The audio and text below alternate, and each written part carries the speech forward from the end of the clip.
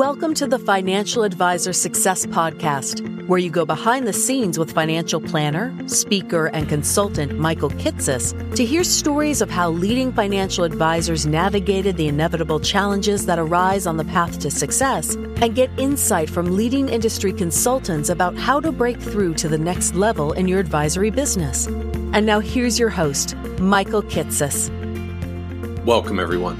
Welcome to the 130th episode of the Financial Advisor Success Podcast. My guest on today's podcast is Ashley Michiquet.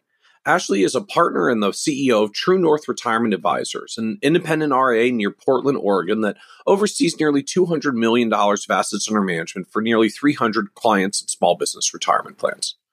What's unique about Ashley, though, is the way that she's managed to grow her practice and her credibility despite the challenge of starting out as a 22-year-old.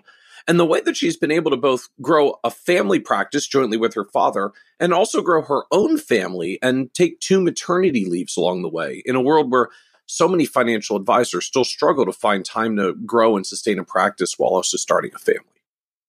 In this episode, we talk in depth about how Ashley built her career in the early years, the way she started out cold calling for 2 years with a traditional regional brokerage firm and then ironically found it more successful to start cold knocking small business owners for their retirement plan business instead. The way she took advantage of an opportunity to get published in her local business journal, not to get new prospects directly, but to use reprints of the article to get credibility with her current prospecting efforts. And the successful way she figured out how to open the conversation with small business owners to quickly get their interest for a follow-up meeting. We also talk about how Ashley tried to find the balance between growing her practice and taking time off from maternity leave as an independent advisor, why developing a recurring revenue stream was so crucial to create the personal financial stability to be able to take maternity leave, the arrangement she made with her father to be the backup advisor to cover with her clients if an urgent issue did crop up, and the way she communicated the news to clients that the baby was coming and that she was going to take time off. And the one thing that she'd do differently in the future, returning to work more gradually over time rather than going from months of being all out with maternity leave to suddenly being all back in when it was time. And be certain to listen to the end, where Ashley talks about both the benefits and challenges of going independent as an RIA, from the flexibility to be able to do more with small business owners than she could at her prior broker-dealer, and the stress that came in realizing that as an independent, she has to make decisions about absolutely everything, right down to which kind of business printer they're going to use in the office and whether to buy or lease it. And so with that introduction, I hope you enjoy this episode of the Financial Advisor Success Podcast with Ashley Michiquet. Welcome, Ashley Michiquet, to the Financial Advisor Success Podcast. Thank you, Michael. I am so excited to be here.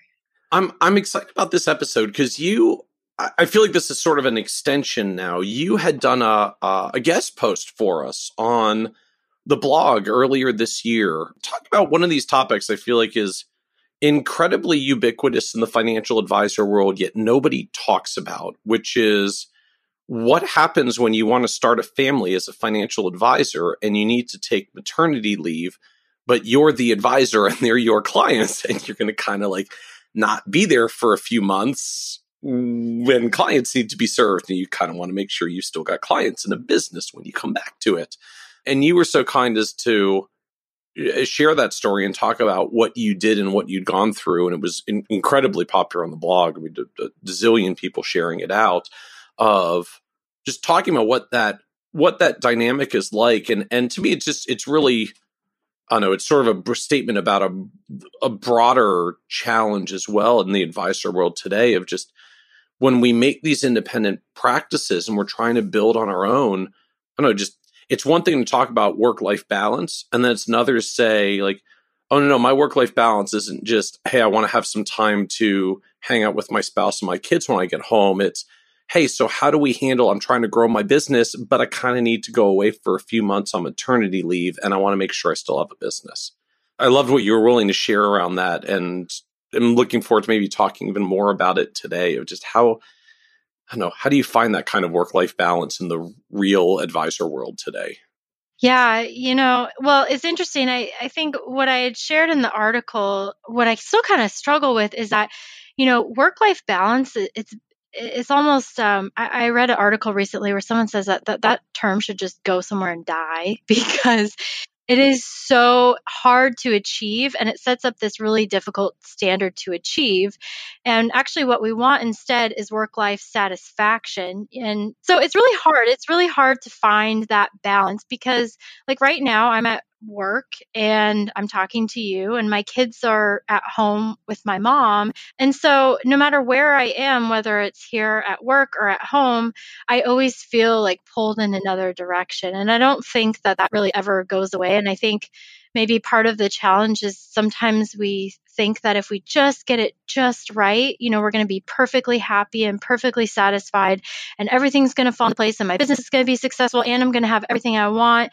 And it's just, it's hard. Like you might have moments of that, but I feel that it's very challenging to maintain over an extended period of time, particularly as a woman, like you were saying, maternity leave.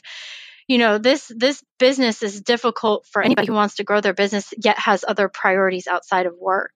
And so when you're faced with, keeping a newborn alive for a few weeks or months, and you need to take that time off. It's challenging to do. So I've taken maternity leave twice now, and both maternity leaves were very different. And I feel like, whenever I have my next child, I'll be like, I'll try something different and see if that works. And then by the time I'm done having kids, I'm sure I'll figure out how to take a proper maternity leave. Once you're done. Once I'm done. Yeah. And then I'll rewrite the article and then you can, yes, absolutely. Like, here's what I actually learned now that I've had multiple children and found out all sorts of wrong ways to do it. Like, here's what you should do. I do love that comment though of retiring the label work-life balance or trying to find a new one. I like your term for it, work-life satisfaction. The other one I've heard bouncing around more lately is a concept of work-life harmony, that they're never going to be in perfect balance with each other. And as you said, even if you do get them in balance, like it doesn't stay that way for long, then life happens and it's out of balance again. But that you can try to at least search for work-life harmony, where at least they work together, right? That they're not just in constant outright conflict to each other, but that this perfect balance, like, I spend exactly 39.9 to 40.1 hours at work and no more and no less. And then I go home and I do all the things that I want to do with my kids in the precise amounts. Like, just life doesn't seem to work that way. It never really quite does. And even if you get it there, it doesn't stay for long. Yeah. Actually, where I got the concept and that phrase of work-life satisfaction was I was actually so out of balance and so just aggravated with, not being able to figure out, like, what am I doing wrong? Because I'm not happy, here with my work situation, what I'm doing. I'm not happy with my home situation. And my daughter, this was before my son was born. So my daughter was, I think, maybe 2 at the time. And I read this book by Matthew Kelly. It's called Off Balance. And the whole concept of the book is talking about work-life balance and how that's not actually what we want. We actually want work-life satisfaction. So that's where I got the phrase from. But what's interesting about his book and what I really like, I'm not being paid to endorse his book, by the way, but like it was a life change. It was one of those rare life-changing books because what he laid out in the book is this process for prioritizing what's most important to you and then spending most of your time and energy on those things. Because our health is important, work is important, our families, all of these things, but we need to actually rank order these priorities and then give the proper due to these things. And so what was happening was back in 2016, that year I ran 3 half marathons and I was running, all the time. I was training.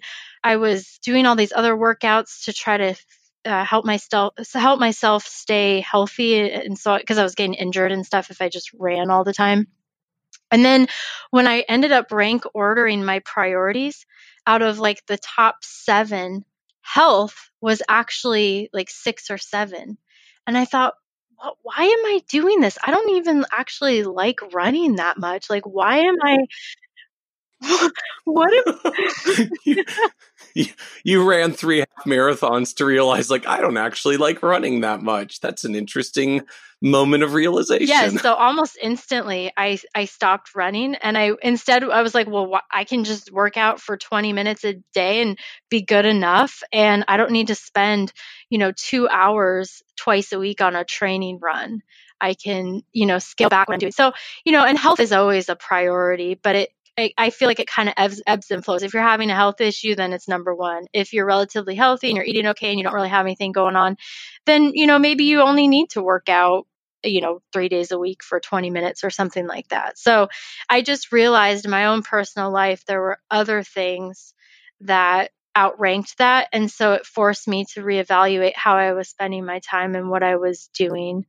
So I'm fascinated by just this idea of literally sitting down and just starting to articulate, like, what really are your priorities, are your items in life. Out of curiosity, if you remember, as you were going through this, like, what else were you putting higher on the priority list? Like, do you sort of remember what this list looked like as you were writing out these things and then realizing that health and running half marathons was not actually that high on the list?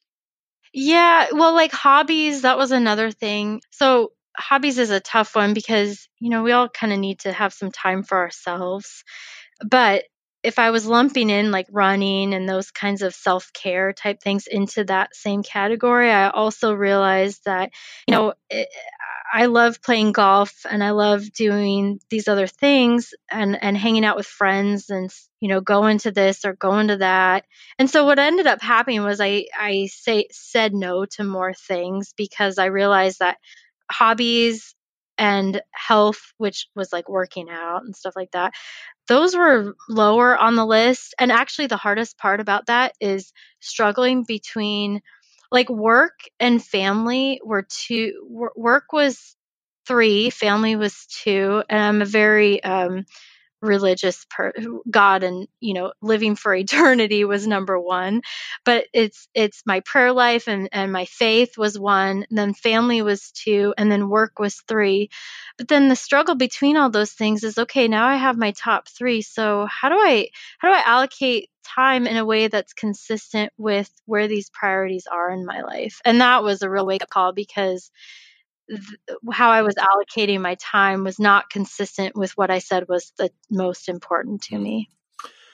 Yeah, this whole phenomenon of just really being conscious about allocating time to fit your priorities. Well, I guess first, as you said, like sitting down and really thinking about what truly are your priorities, and then sitting down, looking at your time and saying, to what extent does my time actually match my priorities? I know Ron Carson's actually been out there lately with this comment I've heard him make now at a couple of conferences, a couple of sessions talking about this dynamic. And I'm paraphrasing him slightly, but the point he essentially makes is like, take every time in your life when someone asks you about doing something and you say, I can't, I don't have the time, which most of us pretty much say all the time, right? Because of the life is busy these days. So take every single time that you say, I don't have the time, and instead say, it's not a priority. Because that's really what's happening. Like, we all have the same fixed container of time. There's no magic version where someone gets more time than someone else to do all the things that they want to do. Like, we're all struggling with the same fixed container of time. We all have to allocate it. Anytime you say yes to something, you have to say no to something else because the time container doesn't expand. So literally, if you do too much of one thing, you run out of time to do anything else. And so if you find you constantly don't have the time to do things maybe that you want to do, it very literally means you're not making it a priority over everything else. And so the thing that to me that's powerful about Ron's statement and making this point is not just to think about where you spend your time in terms of priorities, but if you actually force yourself to stop using the words, I don't have time, and start using the words, it's not a priority, and then actually see when you're saying it, you may suddenly very quickly find that you want to go through some adjustments in your priorities. I know someone that went through a version of this and and they actually tried it. And he told me, like, the first time he was like 2 days into it, the first time his daughter asked to play with him and he had to say it's not a priority, he realized he needed to change everything in his life. Like, that's what happened, right? Like, the kids want to play. I'm sorry, sweetie, I don't have time right now. Daddy's got to do something. And so when he wasn't allowed to say, I don't have time, and you have to say, it's not a priority, and you say that to your child, it really forces you to take a hard look at what exactly in your life you're prioritizing and what you're not.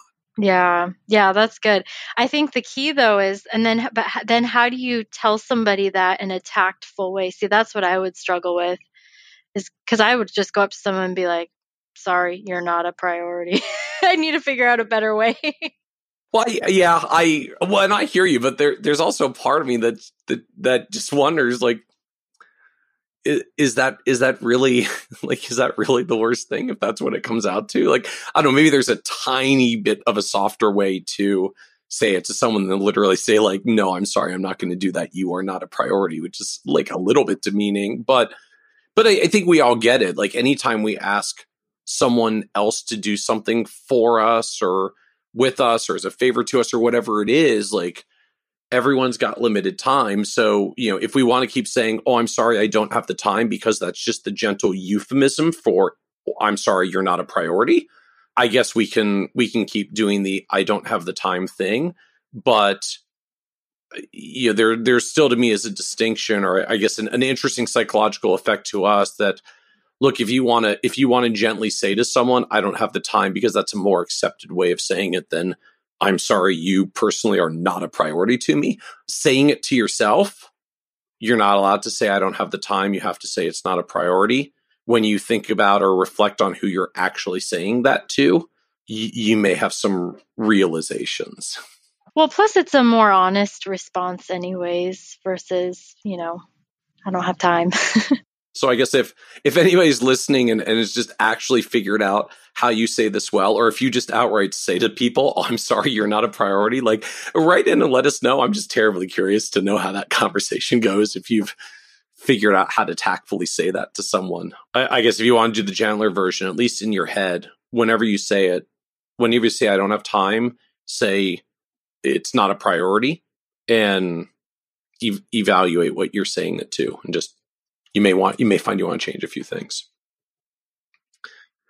So speaking of, like, priorities and figuring out priorities, and as you said, like, religion was number one, family was number two, work was number three. So you decided to start a family because it was higher than work, which meant taking time off from work. So I do want to just kind of delve into this a little bit further about just how you do this, how you navigate this. But I think it maybe as a starting point, though, we need you to talk a little bit about just the advisory business you're in, so that people will have a little bit more context to sort of the business you were in, what you were taking maternity leave from, what your constraints were. So talk to us a little bit first about the advisory business.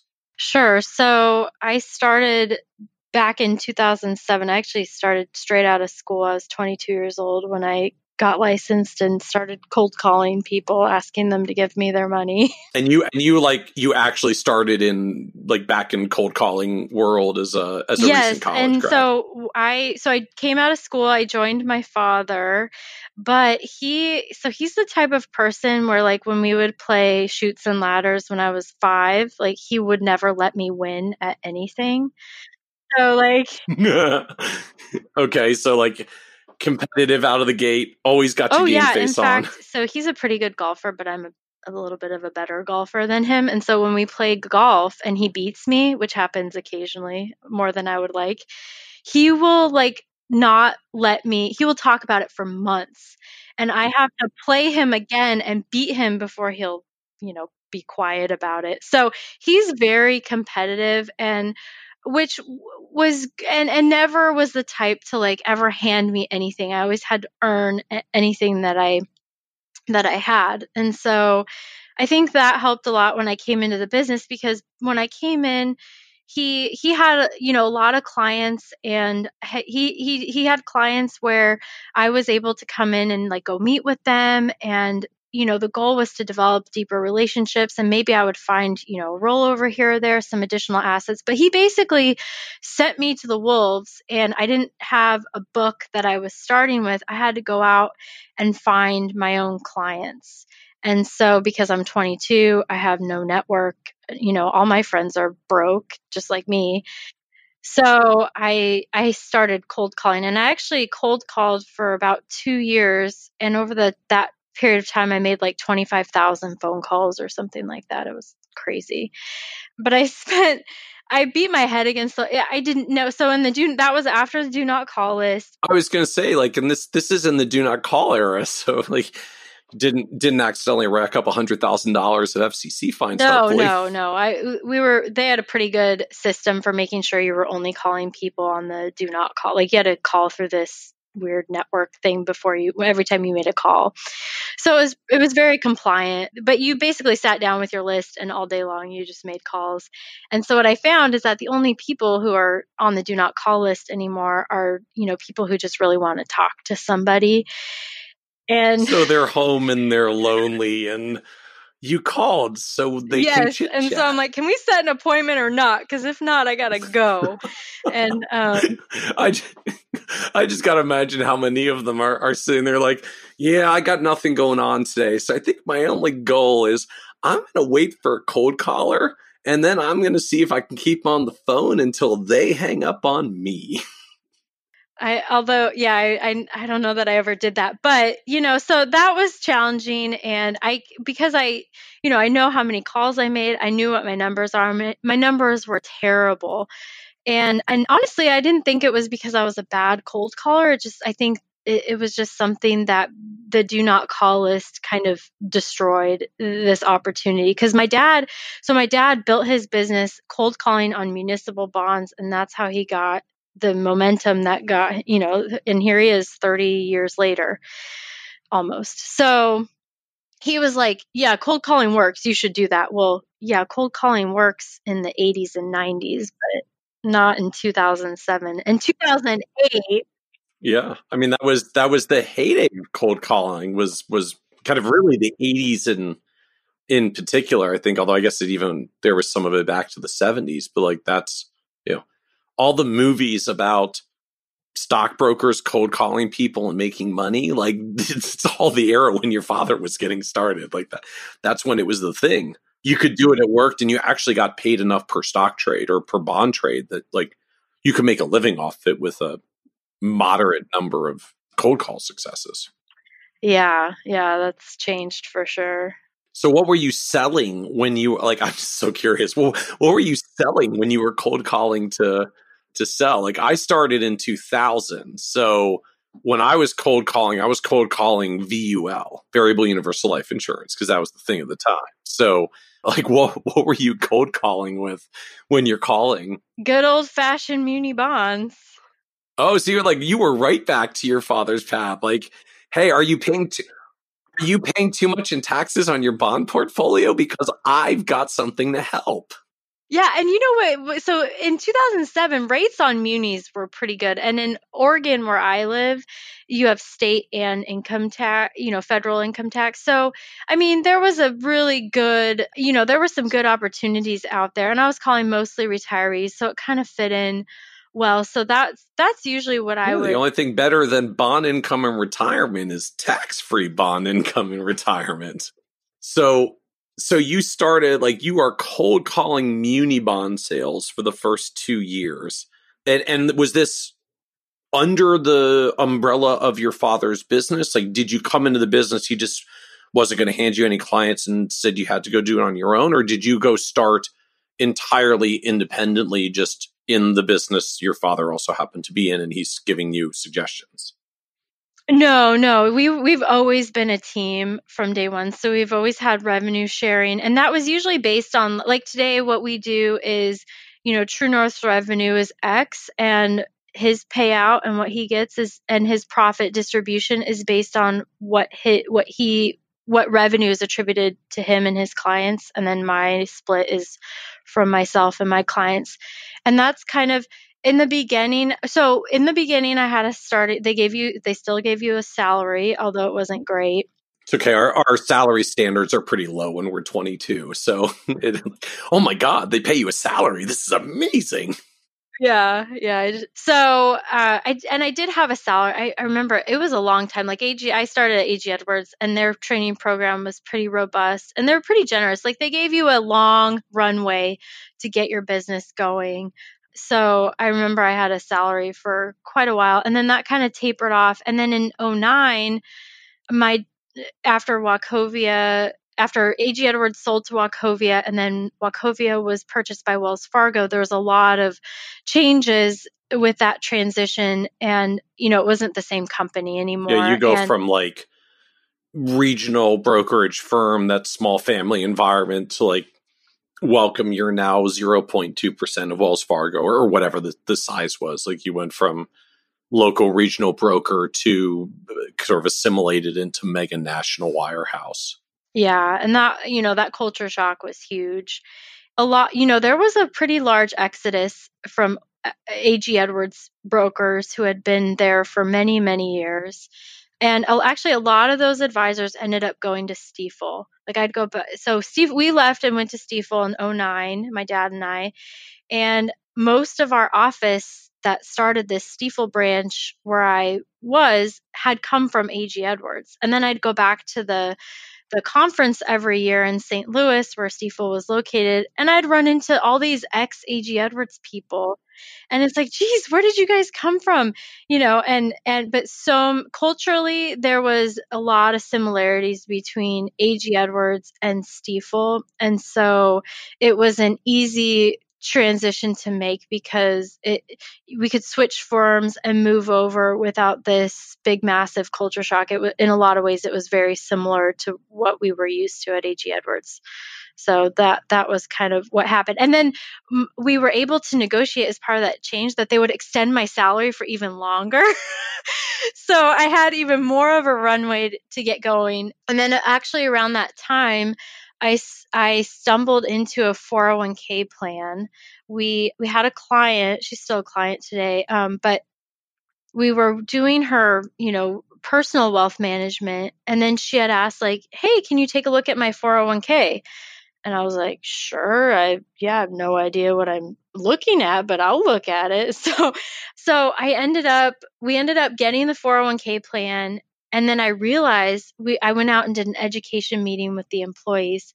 And I realized at that first education meeting with that first 401k client, I was like, I love this. I love being able to meet with these people and help them and work with them, because you can't do that you can't work with people individually who have, 100,000 in student debt and, a $5,000 IRA, and they're saving 1% of their income a year. It's hard to survive as an advisor. You need like 100,000 of those clients.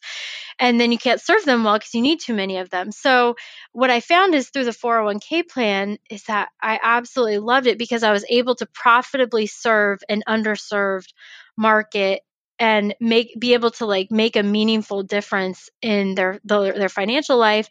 And I would come out every year and I would get to know them a little bit, and I'd make notes about them, and I'd be like, hey, Michael, how are you coming on the student loan repayments? And so just helping them make progress. And it was like, that was like the, my drug. And so I transitioned into specializing in the 401k, and that kind of shifted what I was, doing for marketing and prospecting. So I went from cold calling on the phone to cold calling door to door. And actually that was very, very effective. Interesting. So the decision to start specializing in a 401k plan just gave you, I guess, at least a different and more targeted path to go after people cold. Mm-hmm. Yeah. So what was the secret to cold calling door to door and why it was different? Because I think for most advisors, frankly, the only thing that sounds worse than cold calling is cold knocking. So, and like you're talking about this as a positive progression. So like what was going on with cold knocking door to door that this became effective? So the interesting thing about 401k plans is because the 5,500 data that, the tax filing form for 401k plans is public data. So you can pull up, like let's say I do a zip code search and I can find all the 401k plans. I know exactly how much in assets they have, and I know who the signer on the 5500 is.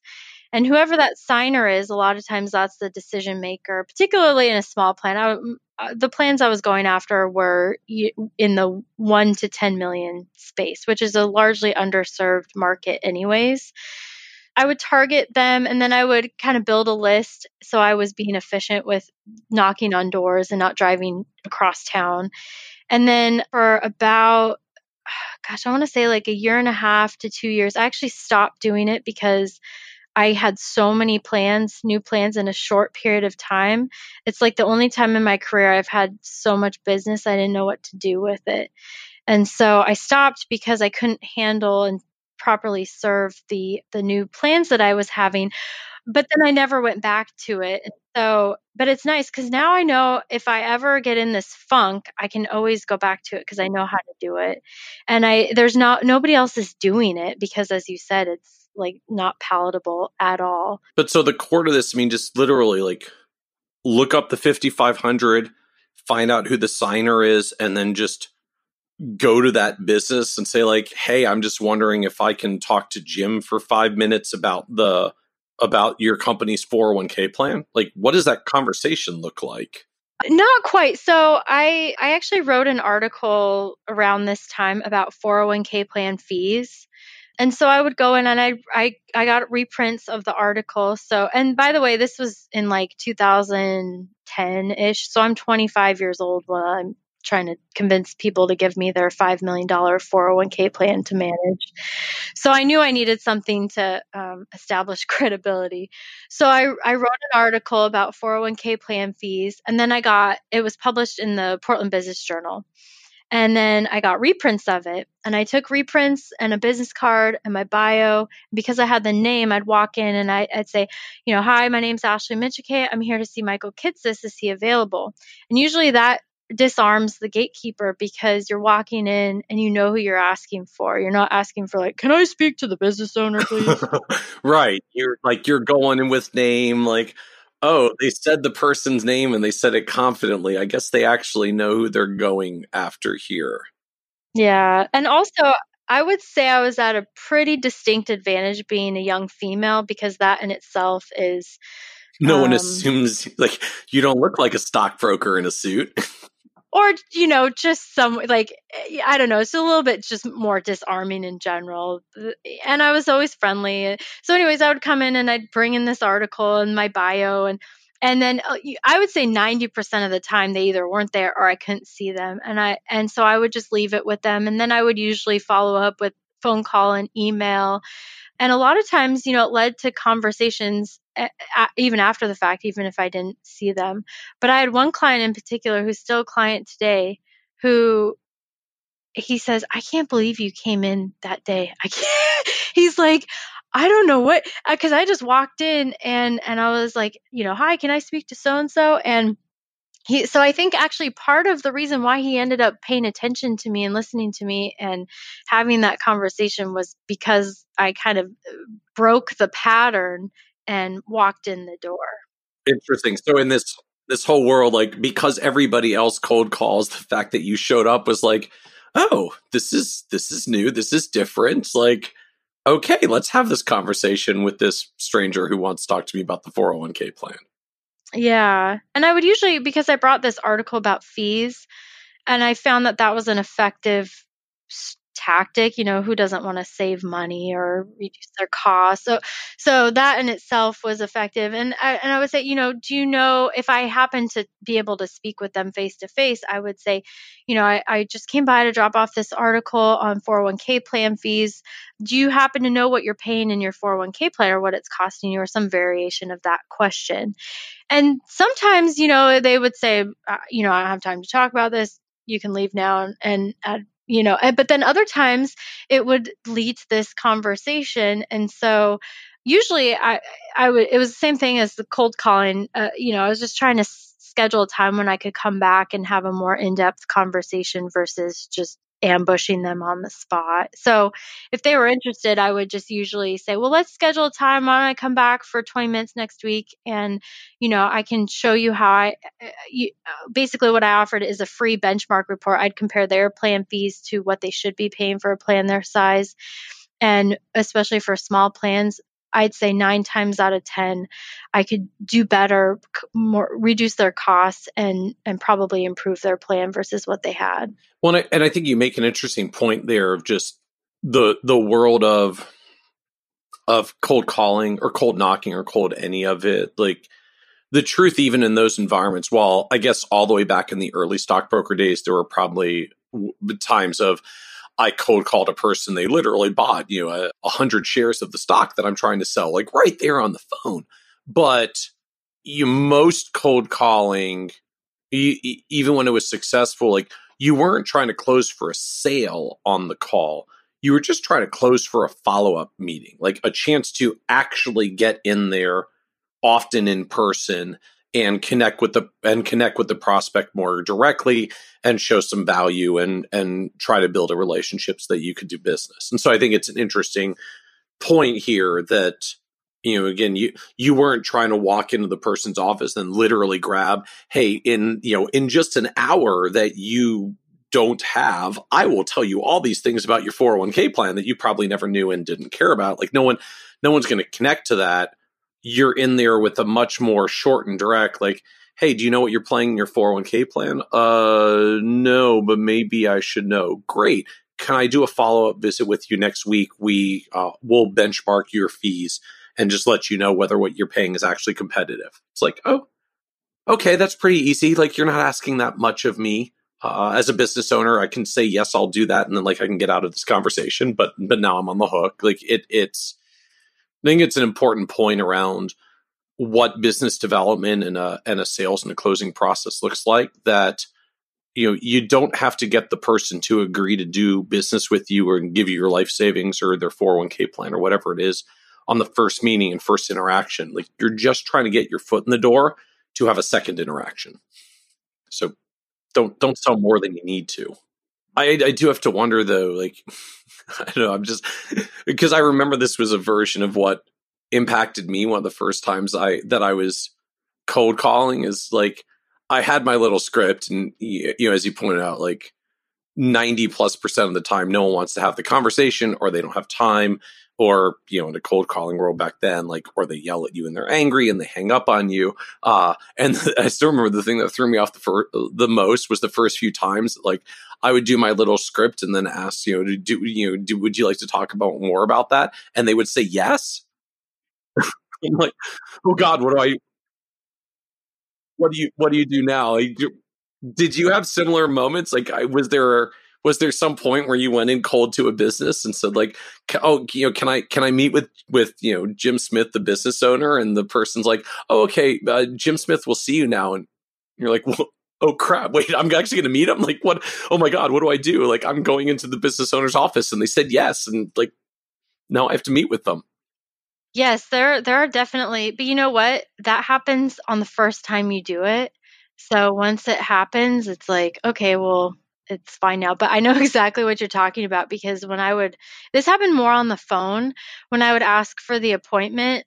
And, because you're expected to get an objection that you're going to have to overcome if you want to actually schedule the appointment. So I remember several times I asked like, hey, can we meet next Wednesday at such and such time? And they'd be like, yes. And I'd be like, wait, what? Wait, what? Okay, then great. Let's. Okay. And then I'd be like, okay, you got the appointment. Don't screw it up. Don't screw it up. Like, just be cool. Be cool. And so, yeah, there's definitely several times where you're just like caught off guard.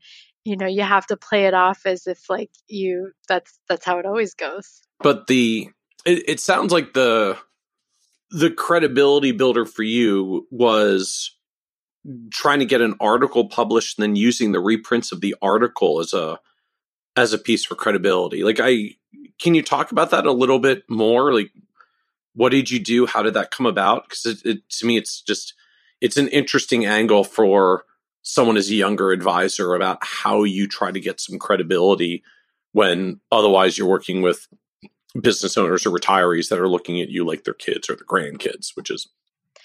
Yeah. And I honestly, I'm not sure where that came from, but I've always been interested. I've always liked writing. And I ended up, what happened, how this particular article happened was I was at a networking event at the Portland Business Journal, and they had their writers and editors and publishers, and a bunch of people in the community were there. And I met the editor of the Portland Business Journal. His name's Rob Smith, and he's at a different business journal now. But I had a conversation with him, and I was like, hey, are you looking for guest contributors from time to time? I have some ideas of some articles I think would benefit your readers. And so I had a couple in mind. And one of them was about 401ks. And then there was another one, I forget what it was, on some other financial business related topic. But he was interested. So he's like, send me an email and we'll talk. And so we ended up talking a little bit. And then he was receptive to receiving an article. So I wrote an article, got it approved by compliance, sent it off to him, and he published it. And so it was just this chance meeting that turned into, a regular thing, because he left maybe a couple years after I started writing. So that relationship was sort of severed, and I haven't published anything in that publication since he left. But I probably had 4 or 5 guest pieces that were published. But it is, I think it's an important way to establish credibility, because it's this third party, especially when you can't use testimonials, and it's this third party affirmation that you actually do know what you're talking about.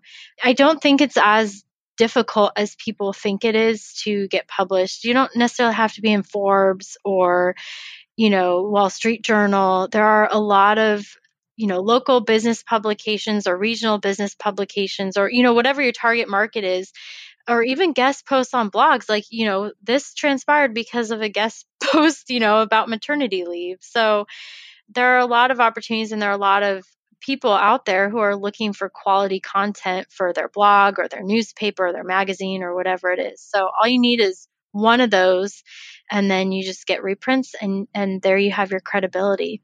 Yeah, well, I love that. Like, how did it come about? Well, you met a person that would give you the opportunity, and you asked for the opportunity, and he said yes. Like, I love to hear those stories that, I don't know, there's sort of this, how do you, like, making your own luck sort of thing, that yes, it was a chance meeting that you hadn't necessarily set up that created the opportunity in the first place, but then you took an action and did something to try to create that relationship and establish that opportunity, and you did it, and it actually worked. And not that they always work, but I'm always fascinated that when I talk to a lot of people that seem to have had these good luck opportunities that befall them, that there's often this intersection of like, yeah, it sort of kicked off with this random chance encounter, but then I actually did something in the moment to move that opportunity forward, instead of just,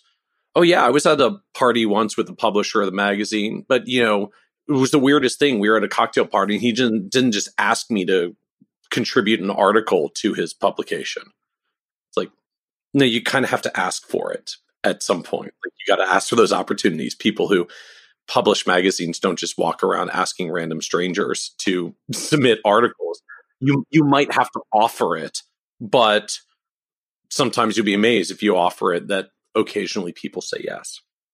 But there's also, to me, an interesting aspect that I see so many advisors say that try to do a lot with sort of media and PR, and then get very frustrated. Like, I got myself published in, 6 articles in the past 12 months, and I only got 2 prospects, and neither of them were very good. And sort of get this frustration. Like, I did this media PR stuff, and I didn't get any business out of it. And what's striking to me about your story is, it's not like you did an article about 401k fees in the Portland Business Journal so that people who read the Portland Business Journal would call you up and be like, I read your article about 401k fees. I want you to manage my 401k and save me money. That the point of the article was, no, I just want to get one article out there so that I had a credibility thing in my hands, so that I could take the reprint and walk into a person's office and show them that I'm more credible because I've been published in the Portland Business Journal, and that you leveraged it by putting it in front of your prospects as opposed to hoping the article would be the thing that produced the prospects. Mm-hmm. Yeah, I'm not like a prolific, published author. I mean, I've had some articles published, not a lot, but I've never once, not that I can recall, I've never once had a prospective client call me and do business with me because of something that they read. It happened where it opened the door through maybe another way, but not through direct new business. So yeah, I think you're right. It's just, how can I repurpose this and how can I use it in a more active way that's going to help me, rather than sitting here and waiting for my phone to ring, because that may never happen. So you started down this road of like cold knocking. I'm gonna look up 5500s. I'm gonna find 401k plan business owners in my local market. I'm gonna go knock on their doors, walking with my reprint, try to get past the gatekeeper. If I ask enough of them, a few of them actually say yes, if only because I'm the only person that cold knocks anymore, because everybody else cold calls and just gets screened out by the gatekeeper. So you broke the pattern and got in the door. Like, what happened next in the growth of the business? Yeah, so about maybe a year and a half into doing that, I had like 6 new plans at one time, all at various stages, like a couple who had just come on, a couple that were, in transition. Because 401k plans, especially if you're doing like a record keeper change or something, like it takes, 3 months. So it's a long process. It's not just sign the ACAT form and the assets will arrive in 2 weeks. It's very involved. So there was a lot going on. And so what ended up happening is I got enough momentum where I got to like maybe 10 to 15 plans. And then I had this huge bottleneck of all these plans that were coming in at the same time. And I stopped cold walking altogether. And I thought, well, I'll go back to doing that at some point. So I had these plans, because my goal when I started was I wanted to get to 50 plans. I thought I can manage 50 plans, and that's a good number. That was my goal. And was that because of a certain like assets, size, revenue, or just like got to have a number to shoot for? I know, like, I think I can handle 50 of them given how much time it takes me to do each plan and support them. Yeah, it was the latter. It wasn't, because it's challenging with 401k plans. You might have a plan that's especially if you're in the smaller market like I was operating in. It was, I might have a plan that $500,000 or $1 million, and you need a lot. I need more than 50 of those, because you don't get paid. You get paid half or even less than what you get paid on traditional wealth management. So you need bigger assets and more assets. If you want to be on par with, certain revenue goals that you would want on the wealth management side. So if I was going to have 50 plans, I needed 50 plans that were, in the $3 to $10 million range in order to make that work. So, but it was just something like, I think I can get to 50. I'm not going to stop cold walking and prospecting and doing this until I get to 50. And that didn't happen, because then I got to like 20 and I was like, man, these are a lot of work. And so I actually don't know. I got to like 25 plans, and right now when we left Stifel in 2018, in January of 2018, and started our own RIA, I left a few plans behind. And so that's where I'm at today. And I'd like to grow more, and have more plans, but I think 50 is too much unless I want to bring somebody else on to help with that. And I haven't figured that piece out yet. So I'm not sure what'll happen going forward with the 401k plans. So what does the practice look like today in terms of who you're serving, and I guess how you measure? I don't know if you look at that by like total plan assets, revenue, or however you measure it. Like, what's the state of the business today? So still the primary clientele that we work with is on the wealth management side. So we do traditional, financial planning, retirement planning, investment management. And then there's this 401k piece that, has been a part of the business for many years now. And actually, an interesting thing happened in 2013.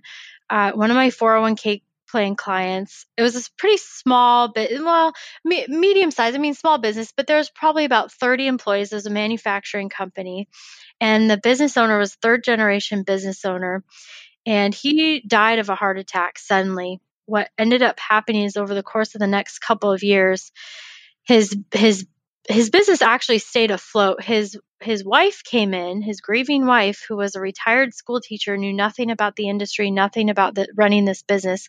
She came in and ran the business for a couple of years, and then they ended up selling to a competitor who in very short order eliminated all the jobs except for a handful of jobs because they were repetitive. So I kind of watched all this happen as a fly on the wall. Looking back, I never had a conversation with him about anything outside of the 401k because I was just managing the 401k. I never talked to him about, what happens to your business if something happens to you, or what does your exit plan look like, because most people aren't going to die before they retire. And so that experience was really the catalyst that kind of shifted this niche where we're really focusing on working with business owners, in particular doing exit planning for them. So whether they want to transition their business to a family member or an inside employee, or they want to sell their business, it's like financial planning on steroids because it's specialized towards the needs of making sure that transition is successful.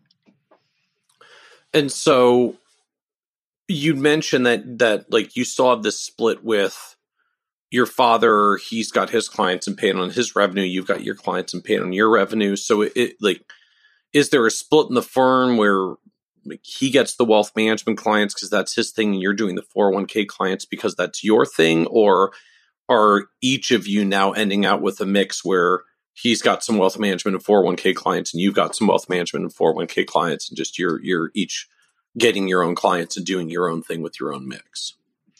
Yeah, 100% of the clients and what he does for them is on the wealth management side. So the 401k and the exit planning that's all me. Because, the 401k is challenging. You really have to, because you're playing with fire sometimes if you kind of have to understand the ERISA rules and all the special rules and everything that comes with doing 401k plans, because you don't want to mess that up or cause a serious problem or do more harm than good. And so now you're trying to shift into doing more direct business advice for the business owners? Mm-hmm. Yeah. And that's like a separate fee structure, or that's just a value add for doing the 401k business? Hey, I'll also help you with some other business issues. Like, how are you approaching it from the business end? It depends on the complexity. So sometimes if we're just having conversations, it's an value add service. It's nothing extra. But what I'm trying to transition to more and more is similar to what I was doing with the 401k, is targeting and specifically doing business with new clients and doing the exit plan with them, where it's more of a fee for doing the plan itself, similar to like a financial planning fee. It's a fee for doing the upfront plan, and then it's a retainer fee for helping to implement that plan and making sure that all goes smoothly for, whatever that timeline looks like. And so, and the focus is all specifically around like exit planning. Does that mean buy sell agreements and that kind of stuff, or what are you delving into with them? Yeah, so that kind of gets into like where you need to get an attorney involved too. So I like to think about it more as like the project manager. You may need to, and you should involve the attorney. Sometimes you'll need to involve a business broker or M&A advisor and the CPA. And so how I view my role in that is I'm looking at the big picture of the plan and trying to herd all these different cats, Okay, and so say, okay, well, similar to how we talk about a lot of financial planning, like I'll be the quarterback and I'll pull in the rest of the team. I'll pull in the estate planning attorney and your accountant and your insurance agent and all the other pieces. Like you're framing a similar model, but specifically to business owners. and specifically around the exit planning theme as opposed to financial planning and the retirement estate insurance theme that we do in traditional planning. Yeah, exactly. And I find that a lot of business owners, they don't have any, because each person kind of manages their piece and they don't have anybody who is guiding the big picture, which is a natural fit for financial advisors and planners to do because we're used to doing that anyways. And so you're on this journey of collecting your plans and building up, and then decide, hey, I want to start a family. Big momentum killer, Michael. I got to tell you. So yeah, like talk to us about this. Like where did it come in the growth, like in the stage of building the business and the growth cycle for you? And I guess just like what's going through your head as you're trying to build the business, starting to get some momentum, and then staring down the possibility of starting a family and taking a step back from all this business development stuff that you've been working on. Yeah, that was really hard. And I'm looking back, if I thought about it or overanalyzed or planned too much, which is against my nature, but I knew if I sort of overanalyzed it, I would never have any kids at all because, it's never the right time. My daughter was born in 2014. So I had already been in the business almost 7 years when she was born. So by that time, I felt comfortable with the revenue I had. I could leave. I still had a lot of recurring revenue, so I could be gone for 3-4 months and I could still bring home a paycheck, which is, not what 99% of the population could do if they want to take more than, say if 8 weeks or 6 weeks or whatever the mandated paid leave is. So I felt very fortunate in that regard that this industry, if you have recurring revenue, allows for you to take an extended period of time while still receiving a paycheck. So that actually, looking at it from that perspective, helped me to say, you know what, this isn't going to be bad. It's not going to kill all my momentum. I'm not going to lose all my clients. And part of the reason also was because I knew that anything that came up while I was on maternity leave, our assistant could handle, my dad could handle if it was, an investment and the challenge was, because he doesn't specialize in the 401k plans, he's very limited in what he could help with if there was some issue there, but I was always accessible.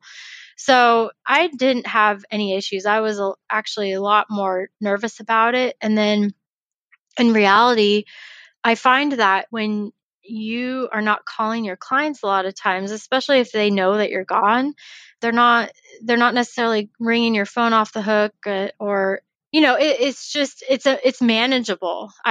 Last month I was gone for 2 weeks. I was out of the country and totally unreachable. And, hardly anybody called. And the people that did call, the support staff took care of it. And I was just joking, like, wow, I guess I'm not as important as I thought. Very humbling experience when like you're so afraid to go away from your business because it'll all fall apart, and then you finally go away and it doesn't fall apart, and it's like, oh, I guess I wasn't actually that important after all.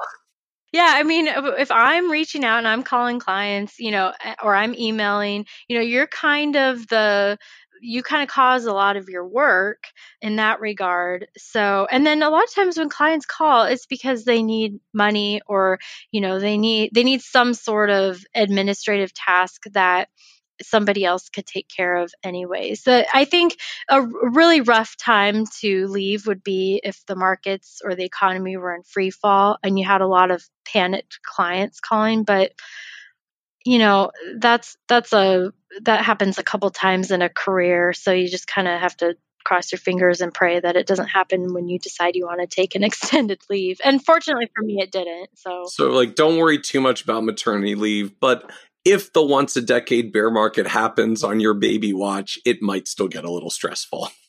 Yeah. And even then it's like, if you just allow yourself to be flexible, like I will be, it's okay to contact me for these reasons. You kind of lay that groundwork with your staff so that they know that they could still call you if someone is truly, panicking or, they're going to they're yelling and they're saying, I'm going to transfer my account unless you have Ashley call me back, or, but that's rare. People don't really, I find, don't, at least my clients they don't act like that. So how did you actually communicate this? Like, did you tell them, hey, I'm going to be disappearing for maternity leave here? Yes. So we put it in our newsletter. A few months prior, I sent out a card that was like a cute little picture of me and my husband and talking about, how the pregnancy was going. And people loved that. But I think if you can humanize it as much as possible and just be candid. And the other thing, especially because it was my first child, I had clients, whether they said it or not, some of them were brave enough to say that. They'd be like, "Are you coming back? We're not sure. Are you going to come back?" So I think sometimes people step out of the workforce to have family and then stay out. Yes. So, for me, it never even crossed my mind that I would not come back to work. So that was very easy to debunk and say, oh, no. And so I would, after a couple clients asked that, once or twice, I was like, this is on people's minds. Like, I need to be a bit more proactive in bringing this up and assuring them that, no, I'm not leaving permanently. I will be back after, 3.5 months, or I think it was about 3.5, 4 months. And so I set this date too. So I said, okay, I'm going to be gone. My due date's in mid-July, so I'm going to be gone from about mid-July until X date. And I had set that date from at the very beginning of when I would be coming back, so I could kind of say, this is when I'm going to be gone. And I think that also helps to assure people that this is a temporary thing and not a permanent thing. But then, just communicating. And so as it got closer, as I would talk to clients on the phone, I tried to meet with a lot of clients. So I was very busy in like the 2-3 months prior to when I started maternity leave, because I was trying to take care of all the things that were sort of outstanding. And so that means like you're getting this busy flurry in late stage pregnancy. So like at 6-7 months, you're doing these intensive volumes of meetings.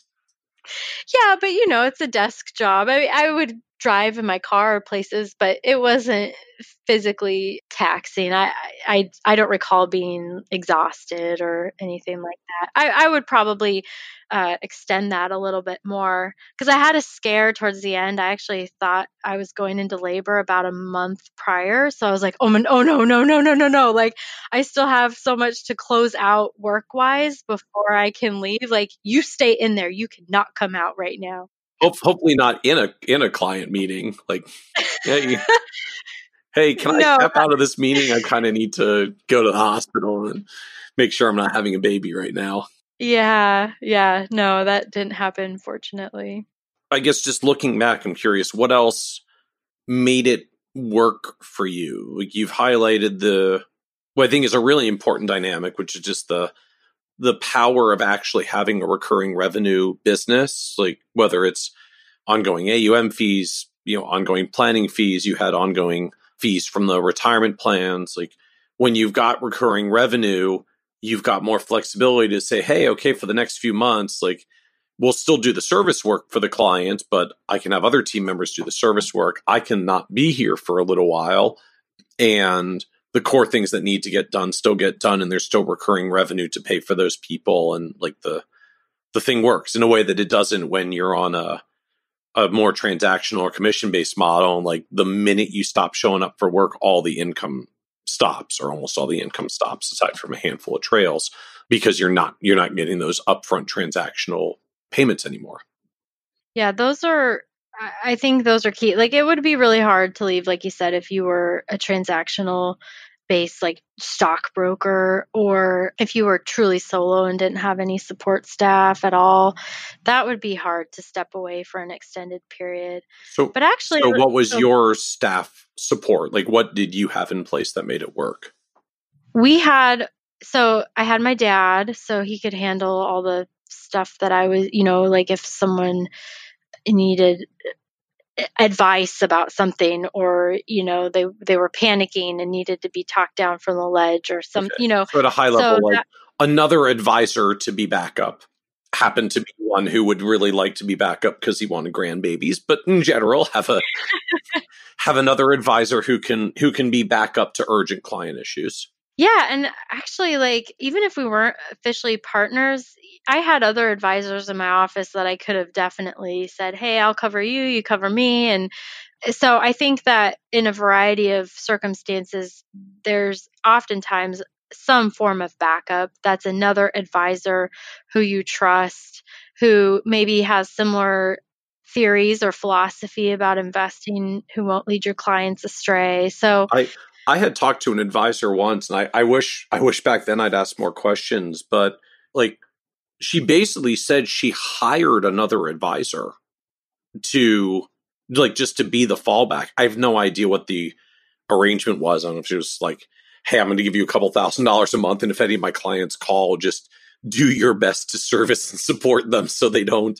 fire me and leave. But like, she actually just went and hired another advisor to be her backup because I guess she wasn't in a partnership where she had another advisor in the office to do it. But just like that was her solution. Clients can be paying me ongoing dollars anyways. I'm not going to be there to do the work, so I'm going to take a portion of the dollars and just hire my advisor backup to help out. Mm-hmm. Yeah. So another advisor to answer, I guess, the pressing client issues. You had, it sounds like, some admin staff in place as well. Yes, at that time we had one assistant. And she was very competent, very good at her job. So I trusted her enough to leave and know that things wouldn't fall through the cracks. I wouldn't have to babysit her or anything. So I think good quality support staff is essential to that as well. Okay. And any other things, like, as you look back, I guess either stuff you did that worked that you're glad you did, or anything that you're like, things I learned from the first 2 pregnancies that I will not do next time if I go down this road again? Well, actually, yes. A lot of what I learned by making mistakes. Like when I came back from my first maternity leave, I went from, and I think I was probably close to about 4 months off. So that's a really long time. And I did no work. Like I turned off pretty much completely. I was still accessible, but I did nothing for 4 months except just pay attention to this child and figure out how to be a mom. Yeah, and keep it alive, all those pesky things. Yes. Yes. So, but what I did when I came back to work, I went from I worked 4 days a week until she was a year old. So, but when I went back to work, I went back, aside from taking that extra day off every week, I went from being off completely to like full time pretty much right away. And that was extremely stressful because when I went back to work, I was still nursing. And so I had to figure out like the schedule and I was pumping in the server room where they keep all the server, like it was just madness. And so that was a very stressful time because you're just adjusting to figuring out what's working and what doesn't. And so what I would have done differently is go back gradually, where maybe, in the first week you just go for like a day, and then week 2 you're there for a couple days. And so that because it's different when you go back from maternity leave, it's different than being gone on vacation or something where you can just kind of dive right in and nothing much has changed. But there's so much that you're just trying to juggle and figure it out, that having a more gradual comeback after maternity leave would be ideal, especially when you have the flexibility to do that. And so I kind of put that pressure on myself, like, no, I've been gone for 4 months. Like I need to, when I come back, I need to work full time. But that was very stressful and very challenging. So does that mean in retrospect, like, you wish after 4 months you'd ease back in, or that you wish like you'd only taken 3 months off and then done a month or 2 of half time, and just like same total timeout might have been the same, but you just would have ended the all out earlier and started the transition in more gradually? That's a really good question. I haven't thought about that. I because I had the flexibility to stay out for 4 months and then I could have transitioned in. I guess I just wish I would have thought about it, because I do not regret, and I probably would have regretted taking a shorter maternity leave, because that's actually what I did the second time, not by my own choice. So we launched True North when my son was 3 months old, and I spent my quote unquote maternity leave touring office space, having conference calls, doing all of the like last minute finish line planning to get ready to launch our firm while I was on maternity leave, which was incredibly stressful. And that I didn't have a lot of control over, because the wheels were already in motion long before I was pregnant. And our CFO found out that we were leaving about a week prior to when we were going to launch, so we were kind of forced to leave earlier than we planned to anyways. Oh, so you actually they found out you were leaving and suddenly the wheels were in motion. It was like, well, I guess we're leaving this week and not next week. Yeah. So that was very challenging, but I did learn a lot from, the first one. And so it kind of helped with just setting my expectations the second time around. And actually what I'm doing now this summer to kind of like make up for that lost time is I'm going to take a month off this summer as like a little sabbatical and just hang out with my kids and do stuff, because I love summers in Oregon are amazing. And I just want to do things that I don't normally get to do because I work. And so there's that additional flexibility that I'm like, okay, well, I didn't have the kind of maternity leave that I hoped for the second time around, but hopefully I'll have a chance to try it again and transition back in a more gradual way that's less stressful. And so let's talk to us about what it's like doing all of this in a firm with your father. All the family, like it's hard enough just getting started in the business and building your career before you add a whole bunch of family dynamics to it on top. So can you share a little with us of just, I don't know, the path, like why start with your father and not go out on your own? Why stay with your father and not go out on your own? Like, do you even have thoughts about it, or you're completely happy in that environment? Like, just, I've seen so many pathways of advisors starting with their family, some that go very smoothly, some that don't. So talk to us about the journey for you and what's working or what's not. It's interesting. My dad and I spent a lot of my childhood butting heads. We're both very stubborn.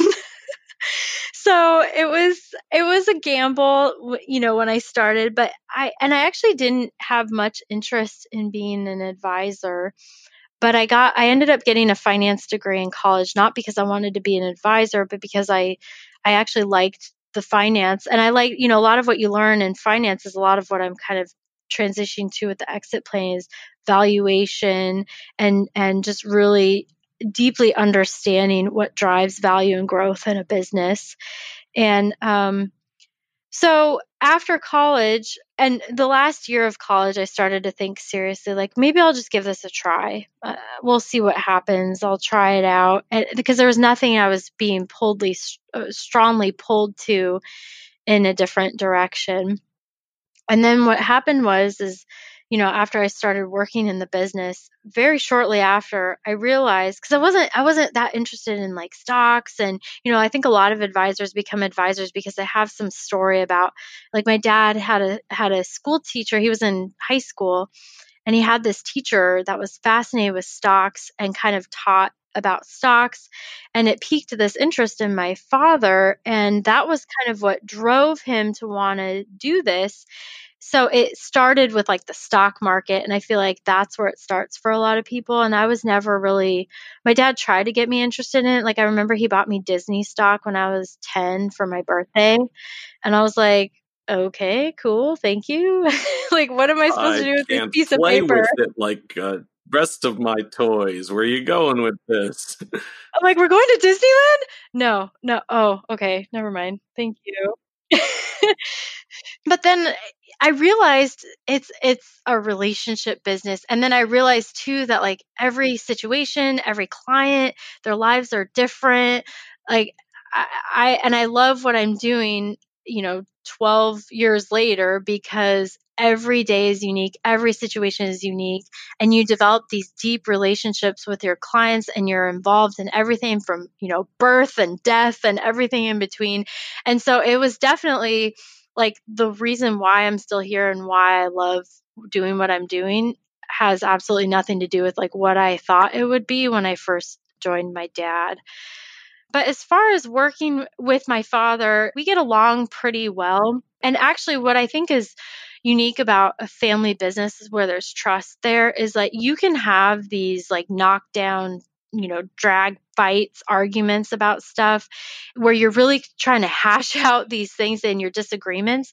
But at the end of the day, it's like, let's hug it out. I still love you no matter what. And that's what's unique about a family business where you have a healthy, now if you have an unhealthy, like dysfunctional relationship with your parent or the child or whoever it is, then that I think goes out the window. But that's what kind of keeps it intact is that that no matter what happens and what you disagree about, it's not going to be the straw that broke the camel's back. Like you're still going to come back the next day and everything is going to be just fine.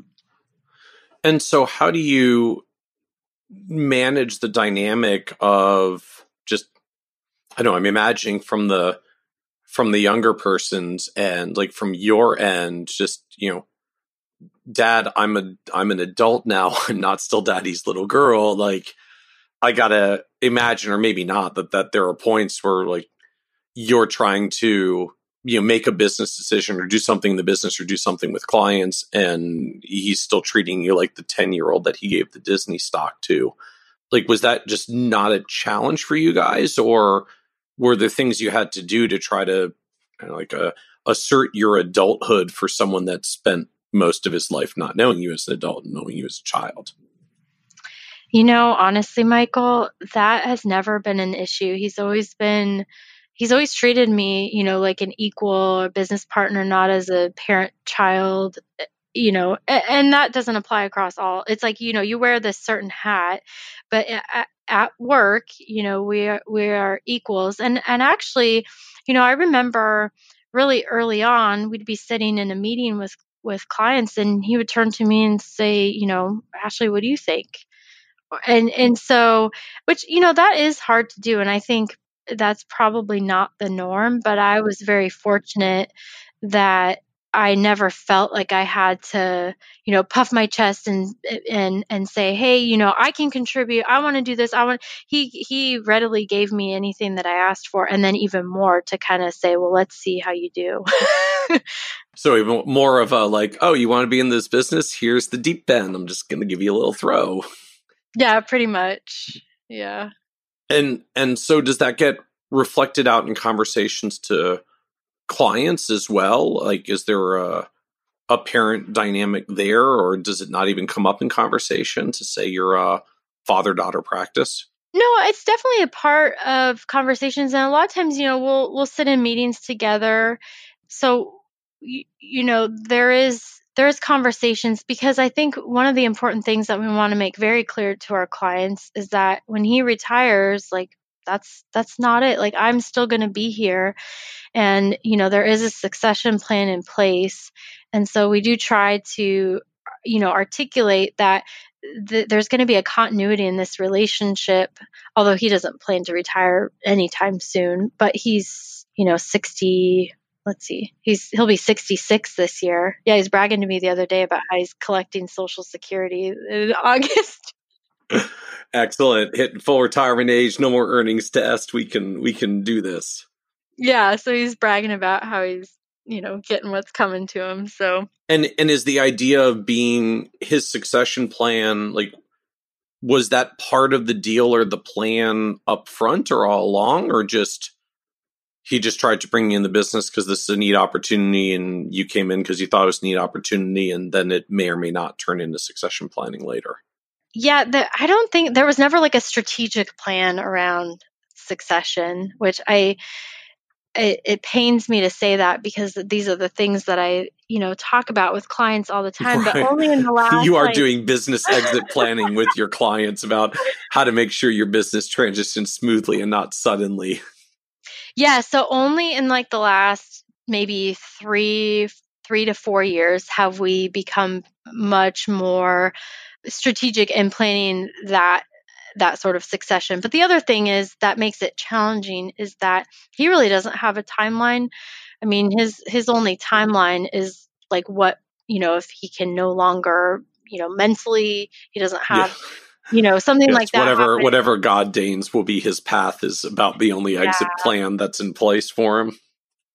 Yeah. And so it's more about like, sort of contingency planning. So if this happens, then, I'll still be here. However, the challenge though right now is that we do really need to bring in another advisor, because even if he were not to retire, like we're pretty much at capacity. So the succession plan only works if, you don't have, because if I all of a sudden took on all of his clients, or he decided he wants to retire in 2 years, we still have to bring someone else in, otherwise, because I can't service all these clients in the way that they deserve. So there still needs to be some more, it's part of our strategic plan to hire an advisor in the next couple of years. But, we need to continue down that path and make progress towards doing what we need to do so that we can do that. So as you look back on the journey here now, what surprised you the most about trying to build your own advisory business? The 1,200,862 decisions that you have to make. It's which very you then complex. made worse for yourself by going fully independent. Yes. Just in case you didn't have enough decisions on your shoulders, let's be a completely independent RIA, so we have to make all of our own decisions. Yes. So, like, just as a perfect example, 2 months ago, we have 2 printers, and they both like started failing at the same time. So, just making a decision about printers, like, do you lease, do you buy, like, what's the price range, what's the budget? And so, that one little decision alone is like, that has nothing to do with what I feel like I should be spending my time on. But when you wear that business owner hat too, you have to make those decisions. So that's, and I kind of knew that, but I didn't fully appreciate the extent and the frequency of which you have to kind of make these decisions all the time. So then I do have to ask in that context, what led you to move away from Stifel and go out on your own into the independent RIA world? Was did it come down like, hey, we want more control over our decisions, we want more independence than where we have, and that is that what drove you, or were there other factors that were driving you to switch channels in the first place? Yeah, I mean, it was a variety of things, one of which was just the transitioning more into specializing in working with business owners specifically. It's very challenging to do from the broker-dealer compliance perspective. And like, for example, one of the pieces of technology that I've been able to implement that I wouldn't have had access to before was the ability to do business valuation estimates. So if a prospective client, or even a client comes in, one of the first things that we'll do is we'll sit down and we'll get a ballpark. It's a pretty good estimate of what their business is actually worth, because that drives a lot of the other decisions that happen. So and what are you using to do the business valuation estimates?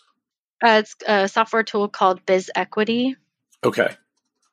And so you didn't have the option to do a platform like BizEquity in the past. I mean, I'm imagining it from the broker-dealer end. Like, you want to do what? Like, you're going to give them a business valuation, but you can't guarantee that business valuation. So that would be overpromising. So no, we're going to shut that down. Yeah, and just like you're given the technology at any big firm, like this is the technology that you have access to, and it's hard, you can't just piece together the different tools that you need when you're sort of just set with whatever they provide to you. So that was actually part of it too, is the technology piece and being able to customize this. This is what we value. This is what our clients value. This is what we want to spend our money on.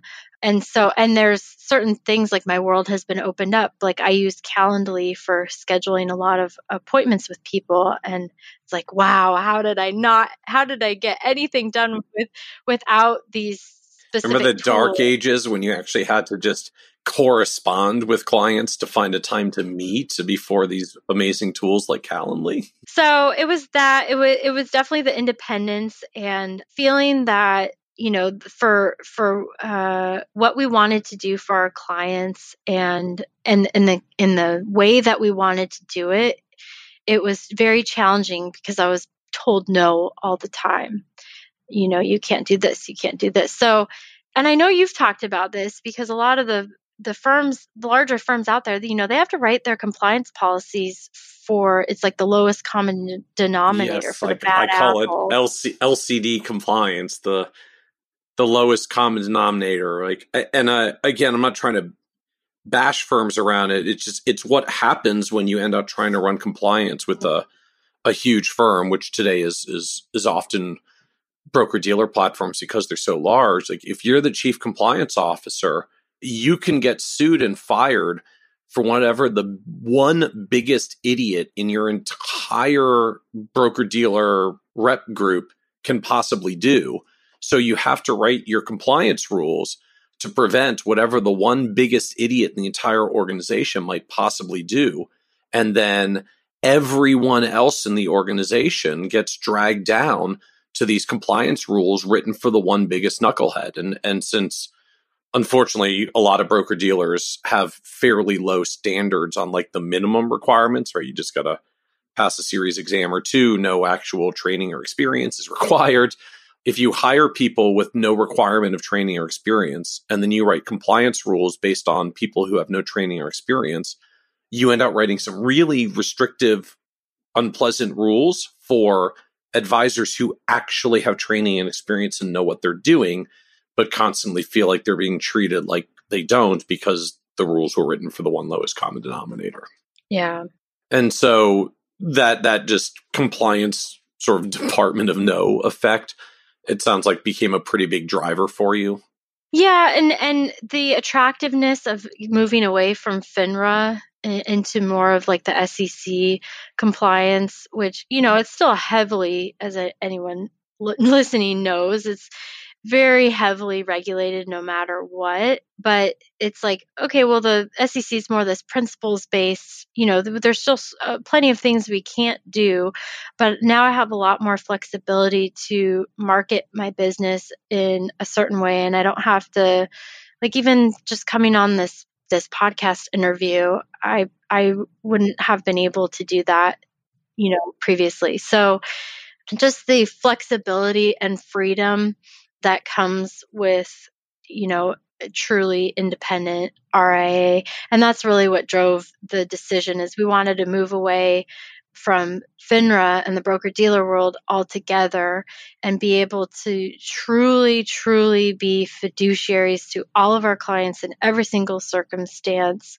I feel like that's the way things are moving anyway. So, it's not as much of a differentiator as it used to be, but it's still an important, aspect of being an RIA. Is there anything that now, having made the transition, that you wish you could like go back and tell your former broker dealer self? I guess either like good things or bad things. What do you know now that you'd actually wish you'd known about then when you were getting ready to make the transition? I think I would really emphasize, and I had somebody helping me who kind of pointed this out to make it a little bit easier, but there are certain decisions that you make, particularly when you make your decide on a portfolio management system and what you're going to use. If you make a bad decision or you don't like what you picked, you can't just switch providers overnight. We had a similar experience with the CRM that we picked, where we finished the migration and we did all this. Found out shortly after we started using it that wow, this was not what we expected. This is not what was, presented to us, because I had done demos, and so that was the hard part, because from the very beginning, my dad, uh, we made all these big decisions together. Like, are we going to move to a different firm? Are we going to go independent? If we go independent, are we going to go on a broker dealer? What are we going to do? And so we kind of made these big decisions along the way together. But what pretty much happened is I said, I think we should do this, and I would say these reasons, and here's the pros and the cons of this, and what do you think? And kind of that's how we went down that path. So because he's like, we can do this, we can go independent, and we can start our own firm, but I don't want to run the business. Like, he was very smart in saying that. He's like, I just want to keep working with clients and serving clients and being an advisor. Well, that's why he was in that system in the first place, right? Like, I find there's sort of this piece that gets missed from a lot of advisors that are on the independent end, that do the independent thing and make all their own decisions and love the flexibility and the control and make all their own decisions. And then I think sometimes forget there's a whole world of folks that say, like, I don't want to deal with all that crap. I just want to do my thing and serve my clients. And that's why I'm on a platform that does all that other stuff, so I can do my thing and serve my clients. And, if you're going to choose to not run all that stuff directly, you have to accept some trade-offs. Like, you got to use whatever the home office tells you to use for certain tools and systems. But it also means you don't have to make all those decisions. You can just spend your time on your clients. Right. Yeah. And if anybody is inclined that way, I would say, because I feel like the independent, like the truly independent business owner / advisor is, it's only for a certain group of people. And there's a lot of advisors out there who would probably be very unhappy, making all those little decisions. Like, seriously, do I really have to figure out what printer we're going to buy? Like, I don't even want to do that. Yeah. Like, yes, you really have to figure that out, because things need to be printed and you own the business. So no one else is going to make this decision. So I guess if I were to do it again, though, well, first of all, I would 100% do it again. I'm very happy, and my dad is too, that we made this move and we're independent. But I think, because you have to make so many decisions. I talked to somebody just last week. It's three guys in partnership together. And so he was asking about transitioning to independence. And, I said, try to get involvement. Now, it's going to take longer, and you're probably going to have a lot of disagreements along the way, but there should be someone who's like the project manager, who's responsible for making sure that things are moving along as they should. And, they're the ones who are demoing all the technology, and they're the ones who are, checking the boxes, and we're doing this and this and making sure that, your LLC is set up.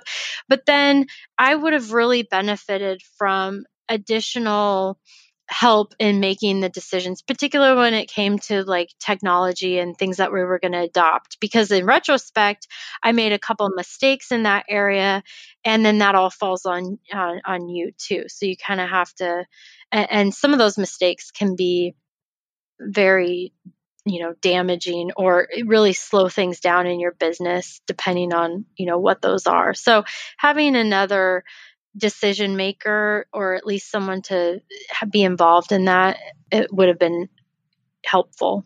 Yeah, well, and I know there's some folks out there now that are trying to start building consulting practices around people that are breaking away and making those transitions, just to at least help focus or narrow the sheer volume of questions that you otherwise face. Yeah, and if I would have known about that, I would have paid a lot of money for that. Well, note to anyone who's building a consulting practice, like, here's a transition, here's an opportunity right here. So what was the low point for you in the career journey so far? The low point was shortly after we launched True North. So we started True North. It was my dad and I, and then my father-in-law, who's he's very part-time. And so it was the three of us. And then we had an assistant that we had brought over with us from where we were. And about 2 weeks in after we had launched, she unexpectedly left. And so we had no support staff. It was the blind leading the blind. And this was when we had stacks and mountains of paperwork that needed to be processed. Oh God, right, because you're transferring everyone. Yes. And so like that had started to flow in, and we use Schwab as our custodian, but Schwab didn't send their two people who are basically managing. They sent two people to come out, and they stayed here for a couple weeks to process all that paperwork. They had not yet arrived. And so I was like CEO, receptionist, like paperwork guru, like I wore all these hats, and that was a very low point because it's so stressful moving your clients over to begin with, but now I have to like almost, I can't drop that because that's critical, but then like I don't have a support person. Like how am I going to post a job, hire somebody? Like it was I thought, wow, this was a bad decision. Like True North is going to crash and burn before we even get going. So the low point was a couple days after this had happened, and I had really started to process like the gravity of what we were going to have to, what we were up against with not having any support staff. I was rocking my son to sleep one night, and his room was dark and his little nightlight was on, and he's fast asleep and peaceful, and I'm just sobbing, and I'm thinking, what have I done? This was a huge mistake. Like I'm not ready for this. I'm 34 now, but at the time I almost 33, 32 years old. Like what the heck did I just do? I just blew up this cushy job that I had and went out on my own, and now everything is falling apart. So that low point, that was very temporary because there was an assistant that had worked for my dad and I when I had first started, and she had two kids and decided after she had kids that she was going to be a stay-at-home mom.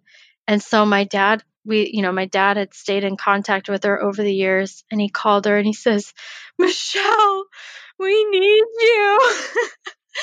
So we were basically floating a rudderless ship for about, I don't know, a week or maybe even less before she agreed to come on. And then she basically saved our bacon.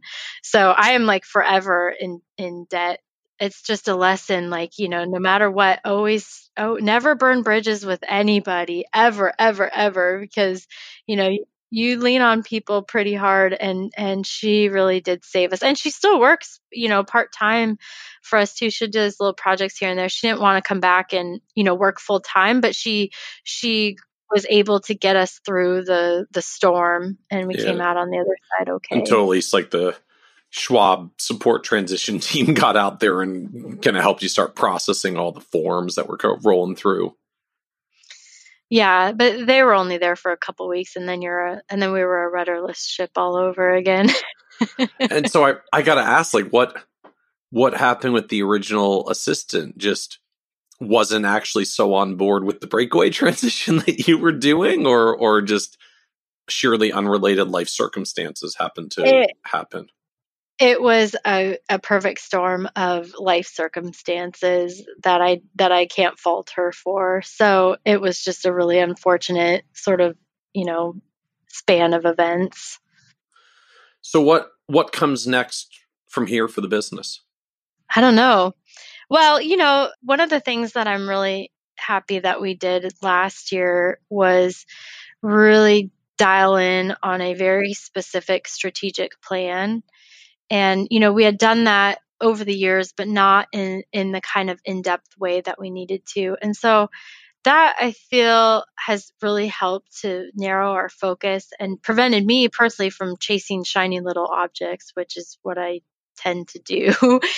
And so that's really helped. So that's like driving decisions behind, a continued and deeper focus in working in the business owner niche and hiring an additional advisor and systemizing more of like the processes and what we're doing so that we can be more efficient and we can grow and still serve our clients very well. And so that's next is really just going deeper into this niche that we're specializing in. And, I think there's an underserved business owner market that, can really benefit from some more strategic and exit planning specific services. So I'm really, really excited about making that more of a primary focus of the business. And so for other advisors who are out there, like young folks starting today as you were back in 2007, like what advice would you give young advisors today looking to start their careers, start a firm, start a business? One thing that I think is important, there's always the technical side. You need to be knowledgeable and getting designations and that and establishing credibility through knowledge and what you know. But I think what really helped me and what I always continue to focus on throughout my career, but especially in the beginning, was learning how to sell. And I think that advisors, because you can't do financial plans or investment management or wealth management for people if you can't find any clients. So, being able to appropriately, uncover someone's problem and, make sure that they're a good fit and make sure that you're properly speaking to the problem and just going out and finding those people to talk to. I mean, in my opinion, that's the hardest part of this business is finding and continuing to find people who need you. And then when you do find those people, how do I convince them that, I can help them?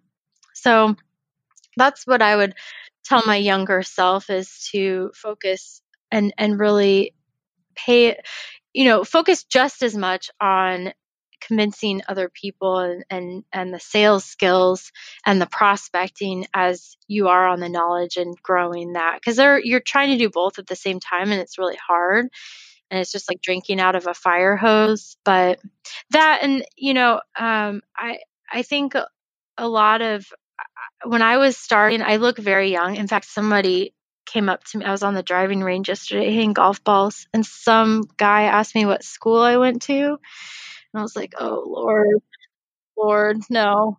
I was like, I'm 34.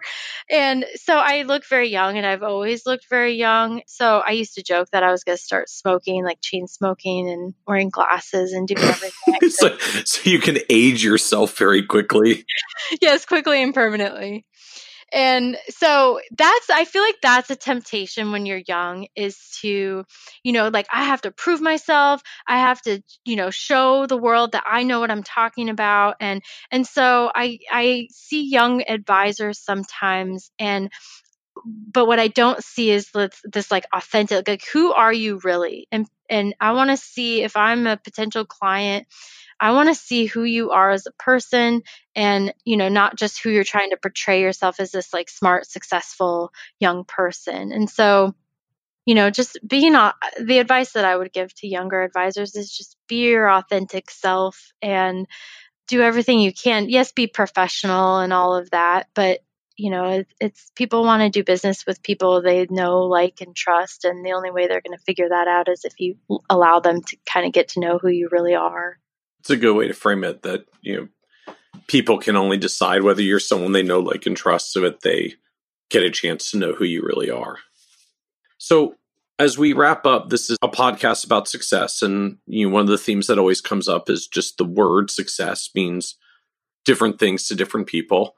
So you're on this successful career path and building plans and now going deeper with small business owners. You've survived 2 rounds of maternity leave. But as you look forward from here, I'm just wondering, how do you define success for yourself?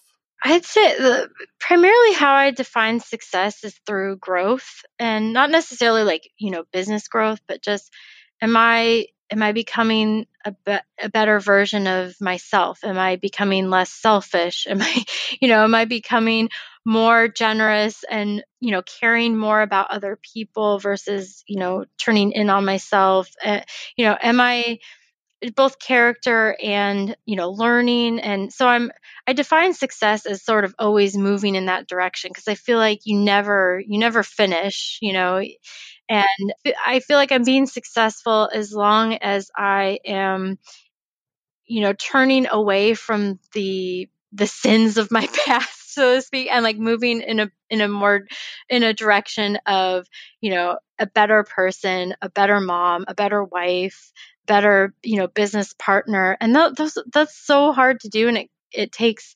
constant like reflection and practice and biting my tongue. So I'm just on this journey to just be the best version of myself that I can be. And, hopefully one day I'll look back on my life and say that I did everything that I could.